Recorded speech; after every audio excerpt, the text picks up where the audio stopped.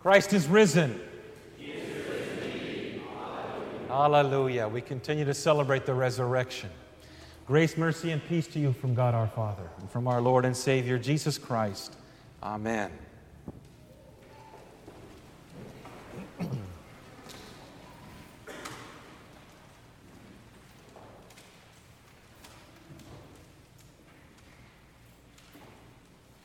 The words, "Let not your hearts be troubled." Unless you and I are going through a tribulation or trial, those words do not have the deep meaning as when we are going through a difficult time. Like those who are going through the big flood right now in the Mississippi Valley. Their lives are turned upside down, and many of the things for which they had worked a long time, they're seeing completely, literally dissolve before their very eyes. Like those in the midst of a job change who have to move and uproot their family and themselves all over. Like those who are dealing with health issues, from healthiness to not so healthy, from having a long thought of terms of life ahead of you to months or weeks or even shorter. Just like children who have gone through watching their mother and father walk away from the other spouse and never come back, and grow up with only one daddy or one mommy in the house, and not with a mommy and daddy together. Those words, "Let not your hearts be troubled," have a different meaning with someone who is grieving for a loved one's death, whether it's been 10 years or 2 years. "Let not your hearts be troubled" means nothing until the water is up to our eyeballs or to our nose and we feel like we're treading water. Then it takes on a deeper meaning. The interesting context of this verse, literally, the words that Jesus spoke, as John recorded it, right before, "Let not your hearts be troubled," are these: "Peter, you will deny me 3 times before the cock crows. Let not your hearts be troubled." Consider that. "Peter, you will deny me 3 times before the cock crows. Let not your hearts be troubled." That is in essence saying to you and to me, brothers and sisters, you're going to be crawling back on your hands and knees to me after you have been beat up by the sin within you or the sin of this world.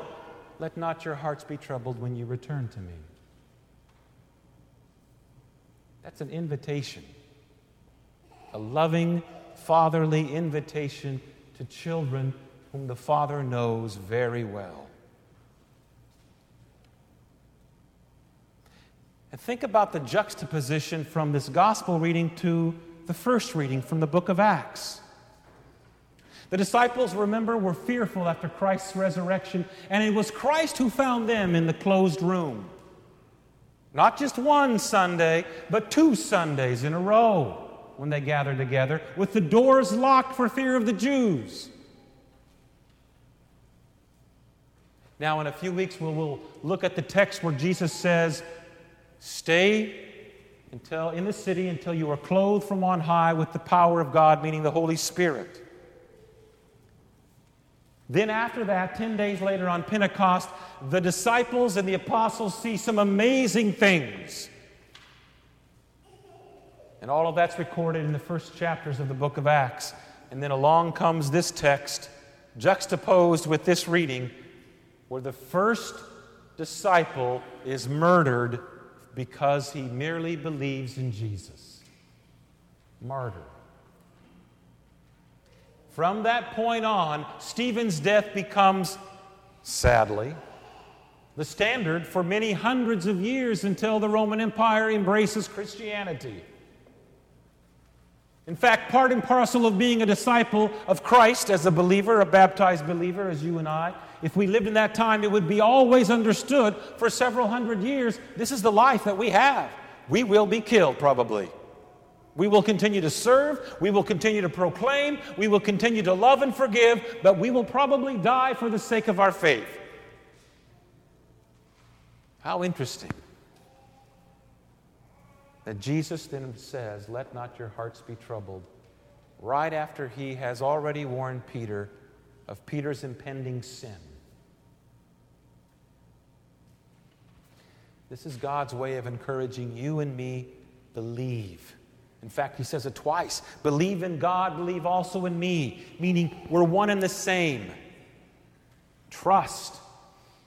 And he doesn't just say those words and expect you to conjure up this faith. He bestows that Holy Spirit upon you that gives you the strength and the miraculous ability to believe in the spite of everything else around you, including the water up to your eyeballs or your nose that says, "I'm drowning."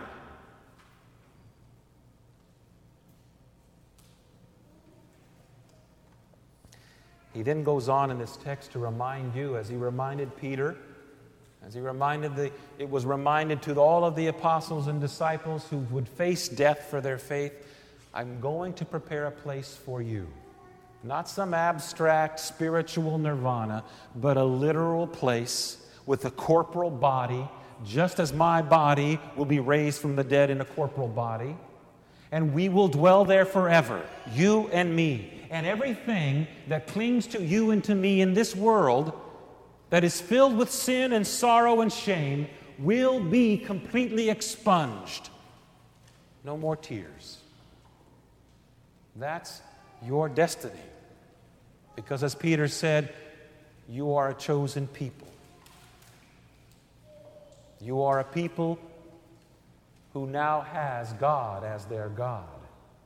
A people who now has received mercy.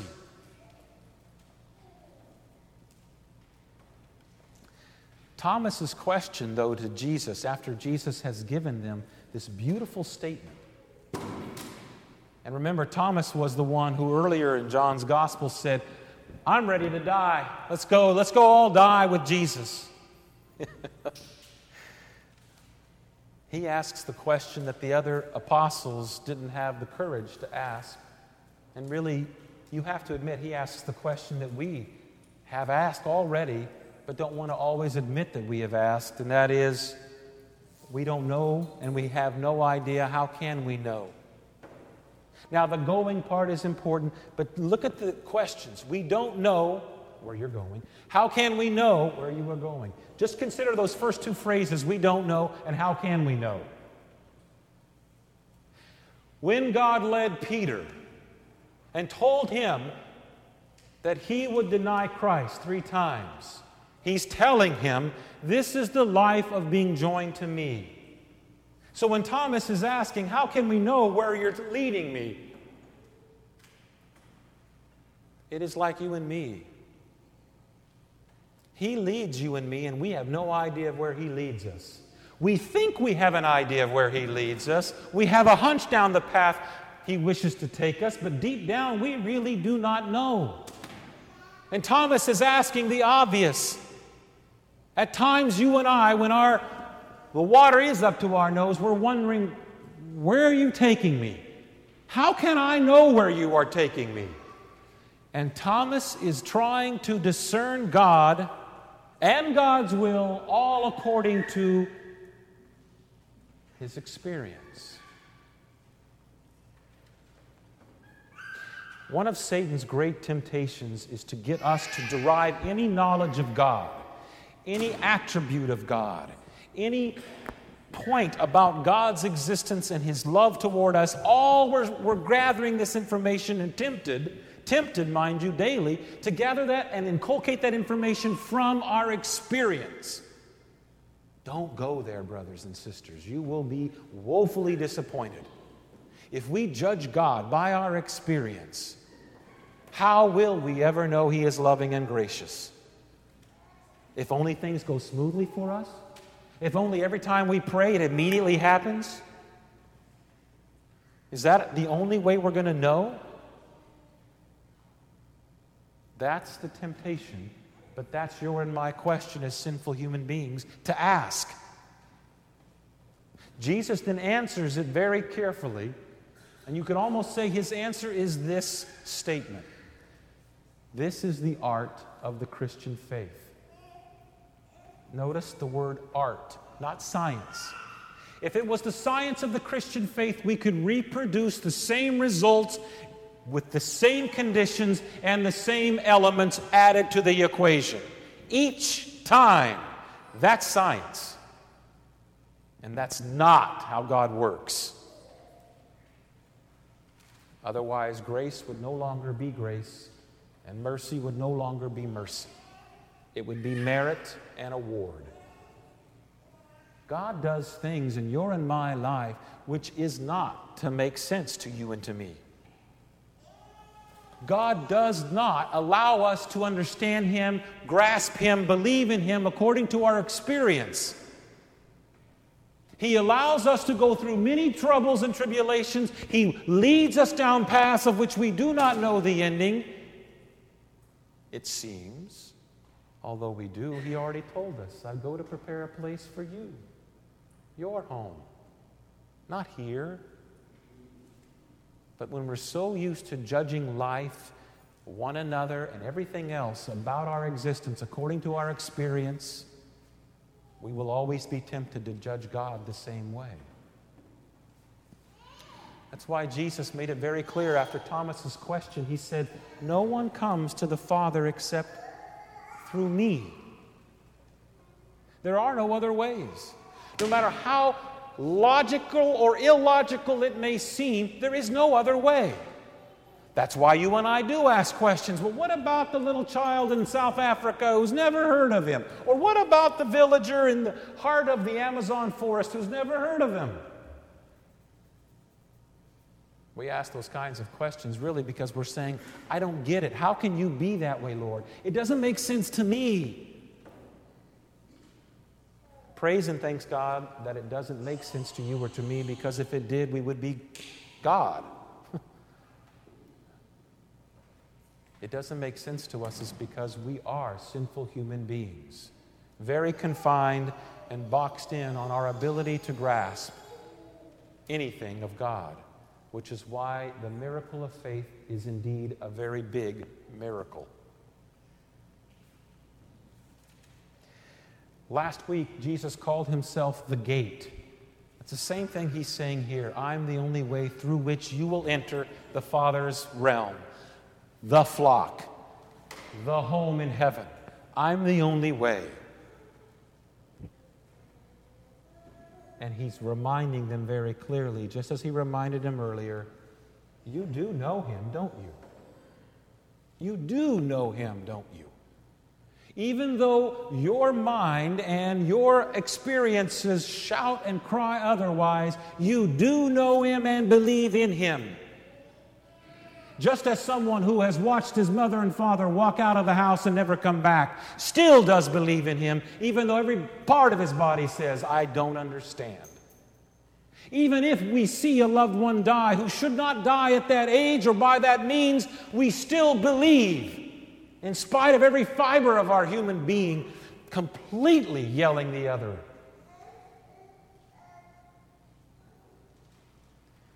Philip then adds the extra question.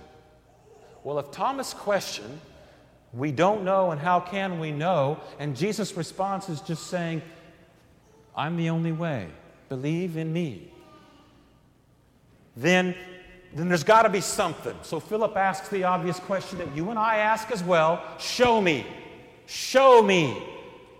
and then I'll believe. Ironically, isn't it, that Philip asks that question and Thomas is the one who's going to end up asking the same question when he comes in their midst and has to put his hand here and here. Philip asks the same exact question. Isn't it interesting? But we don't call him Doubting Philip. He doesn't have that rap like Thomas does. Show us. Lord, you're leading me, you're moving me, you're pulling me, you're shaping me, you're sifting me. Show us. This is the art of the Christian faith. And it's an art. The art meaning is that we step out and we live out our faith, and at times it doesn't seem as if this works in the equation. And at other times it seems to work in the equation. And by virtue of us trying to figure out whether it works or doesn't work according to an equation is all still judging God and understanding God according to our experience.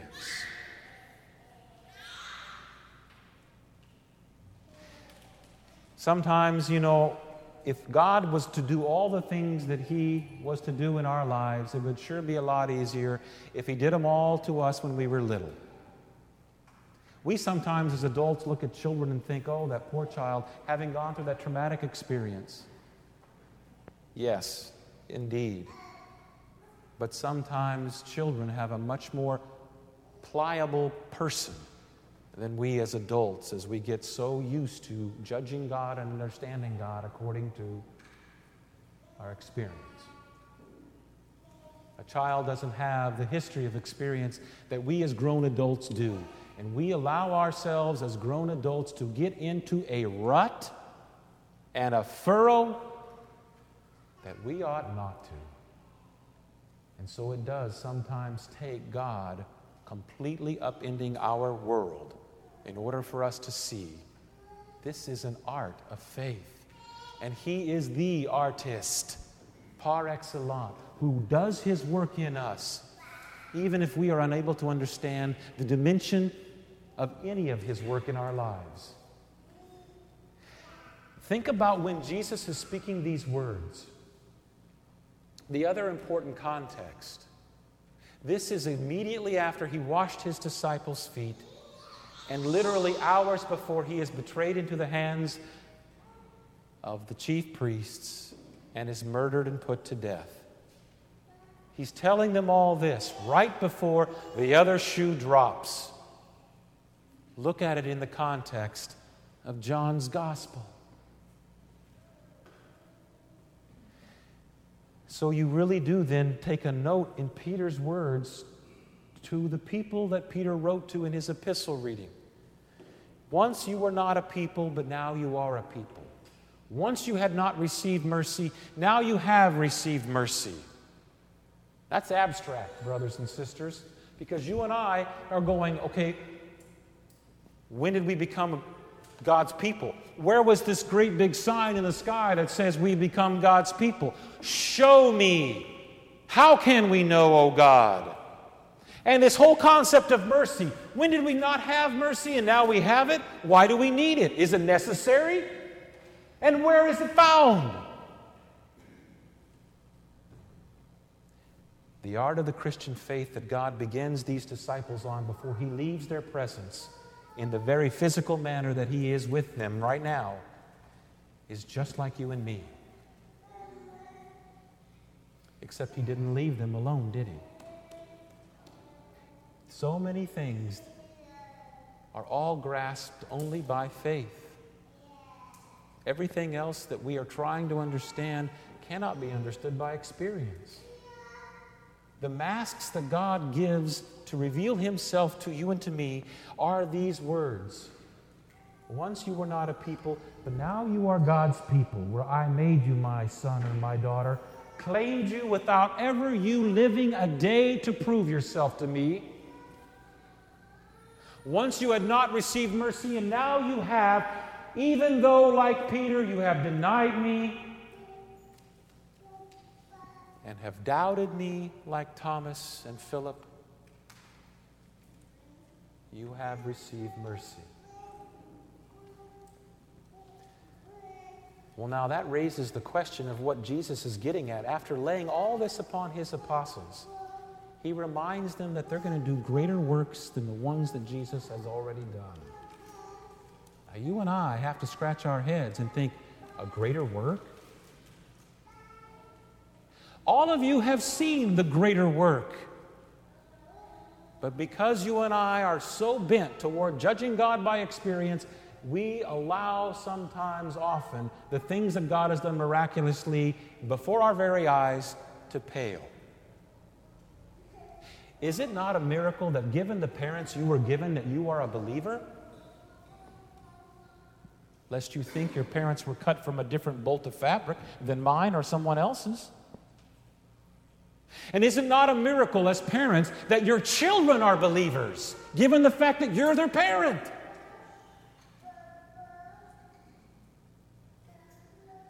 And is it not a miracle every time you see a child baptized here before you? And every time you walk up to this altar and kneel with someone else and receive the very blessings of forgiveness, a miracle greater than the one who actually did it? That's marvelous. And truly, it fits the definition of the term awesome. It strikes awe, it ought to. And it does. Just as Thomas and Philip believed in spite of the words that flowed from their lips, you and I believe in spite of the many words that have flowed from our lips. And just as the words that flowed from Peter's lips were forgiven by God, so all the words that have flowed from your and my lips in all kinds of anguish and sorrow have been forgiven by the same God in Christ Jesus. These are miracles indeed, brothers and sisters. Every time you and I sit in the pew with one another and look around us and see faces of people we know, you're witnessing a miracle again. This is the miracle house of God. Not according to human experience, the definition of miracle, but according to God's definition of miracle. Sins are forgiven. Sins are forgiven. That which no man can do except God through us as His people. In the name of the one who has said, "Let not your hearts be troubled. Believe in God, believe also in me, Jesus." Amen.